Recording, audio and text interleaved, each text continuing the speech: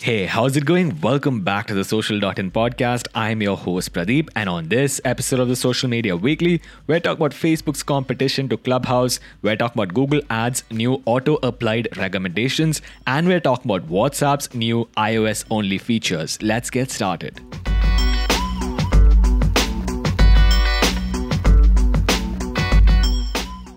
The first story we have for today is about Google rolling out support in Search Console for regular expressions. Regular expressions, or regex, allows you to search through string data a little bit more easily. If you go over to the performance report and then click on custom, you can enter regular expressions. For example, the name of your brand is called Cats and Dogs, but people also reach it by using the search term C and D. You can now add that search term in using the pipe symbol in a regex. Inside the comparison report also, there is now support for better comparison when using two metrics and also support for regex. Our next story has to do with Google Ads rolling out auto-applied recommendations. Pretty soon, the ads will be running themselves.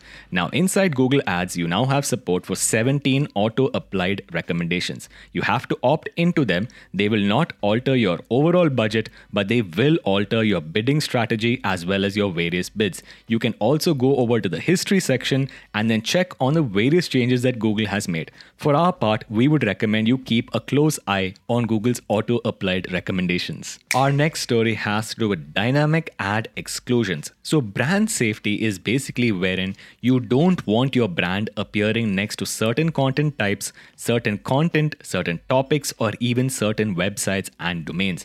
Google is now rolling out support in Google Ads for dynamic ad exclusion lists, wherein you can upload a dynamic list and it will automatically be updated with new websites and domains. You can either upload your own dynamic list or you can choose from a brand safety organization which will create a list for you. This way you can protect your brand from appearing next to websites, domains, content types, or even topics that it should not be appearing next to in the first place. Our next story has to do with Facebook, everyone's favorite social network. So Facebook is copying Clubhouse. Surprise, surprise.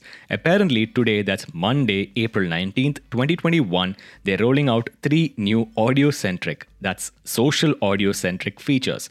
The first one is better integration for Spotify podcasts right inside Facebook's newsfeed. The second one is support in Facebook's newsfeed of audio creations from users themselves. And the third one is the most obvious one, inside Facebook Messenger rooms, support for Clubhouse-style social audio rooms. Our final story of the day has to do with WhatsApp, everyone's favorite messaging service. So WhatsApp is taking a U-turn and adding 2 new iOS-only features this time. Usually it's Android only. The first one is larger image and video previews.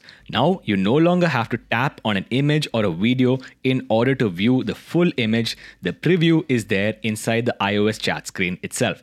The second one is better control for both users who are members of groups as well as user admins of groups to better control disappearing texts and their various settings. It looks like this feature is rolling out to WhatsApp version 2.21.71 on iOS, and if you haven't updated, we recommend you do so right away.